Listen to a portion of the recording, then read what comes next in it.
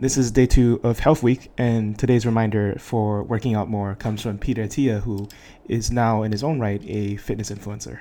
I think exercise is the single most important longevity drug we have, bar none. Like if you said like I want to go deep down the rabbit hole of living longer, what do I need to do? It's like a super well-crafted exercise program that is geared towards strength, muscle mass, and cardiorespiratory fitness. So it's all of the above. It's not just one. Right. So the hazard ratios for each of these are pretty interesting. This has become like each year I try to bring one new focus into our practice, and the past 12 months the focus has been entirely around taking exercise to a new level in terms of our understanding of how to fine-tune it. And the data are unbelievable, right? So everybody knows that if you smoke or have diabetes, your risk of death goes up a lot. But your risk of death from having high cardiorespiratory fitness goes down by much more than your risk of death goes up from smoking or diabetes. So smoking and diabetes will double or triple your risk of death, depending on the time frame you're looking at. Having very high cardiorespiratory fitness, so having a VO2 max that is elite, we would define that as the top 2.5% of the population, compared to below average, is a 5-fold reduction in all-cause mortality. Wow. Death from any kind. Whoa. I mean, we don't have drugs that have a 5x reduction in mortality. That's incredible, and that's just elite cardiovascular health. Right. And then when you layer in strength and muscle mass, we actually now have pretty good data as to the fact that strength is more important than muscle mass. We just use muscle mass as a good proxy for strength, but if you just focus on strength, that's the metric that matters. It's about a 3-fold reduction in all-cause mortality when you compare high strength to low strength.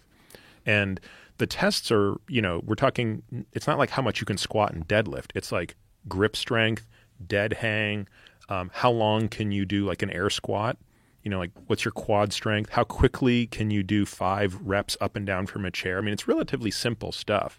But when you stratify people by those metrics and you compare the highest to the lowest performers, there's just no comparison. Is there a point of diminishing returns, though, where you just get really, really strong, but it's not helping you any more than being fairly strong? On the strength data, we don't see it because the data have only been parsed out as high to low. On the cardiorespiratory, there is a point of diminishing return. So remember I said elite is the top 2.5%.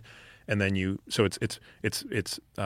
we break them into 5 categories, but they're not equal in bucket size. You get most of the benefit, honestly, by going from not fit at all to average fit. That gives you 3 of the 5X. Now, that said, I hold myself and my patients to a way higher standard, which is we have a chart that shows all the data by age, by gender, and by VO2 max. And I would say, if you're a 52-year-old male, I'm asking you to have the VO2 max of an elite 42-year-old male. So I want you to be a decade younger elite. And then we do the same thing with strength metrics.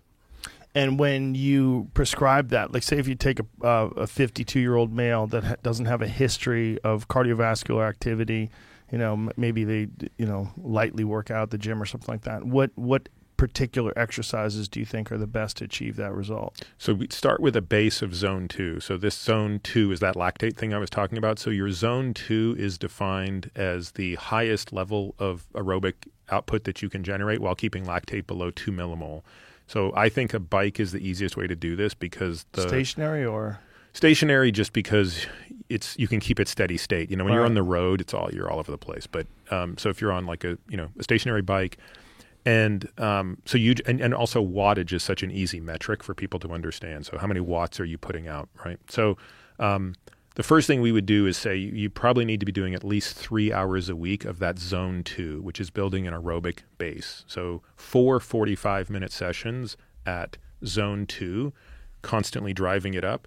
And honestly, 1 session of VO2 max training per week. And the best protocol for that is the 4x4 protocol. So that's 4 minutes at the highest output you can sustain.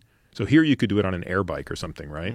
So you could do what's the highest wattage you can hold for 4 minutes and then 4-minute recovery and do 5 of those sets once a week.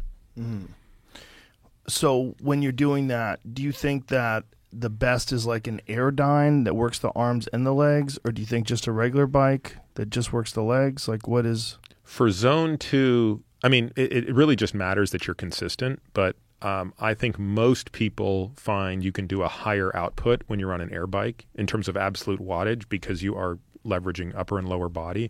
It really doesn't matter that much. I mean, you can do this on a treadmill, you can do this on a stair climber, you can do this on any kind of cardiovascular activity, but you need 45 minutes 4 times a week. That seems to be the minimum effective dose on zone 2. Now, if someone's super deconditioned, it can probably be 3 30-minute sessions to start, and they'll see benefit.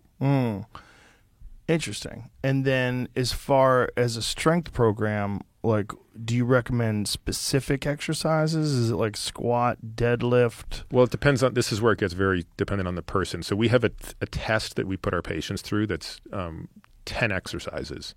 And they're all basically normalized to your body weight and gender. So like a dead hang. So how long can you hang from a bar dead? So for how long should you be able to hold? Well, we hold males to the standard of 2 minutes. And that's a long time. Yeah, and females to 1.5 minutes at the age of 40.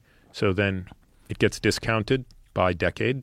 Sorry for inflicting the Joe Rogan program on you, but that's where he comes up a lot, and I guess that's where I get my information sometimes.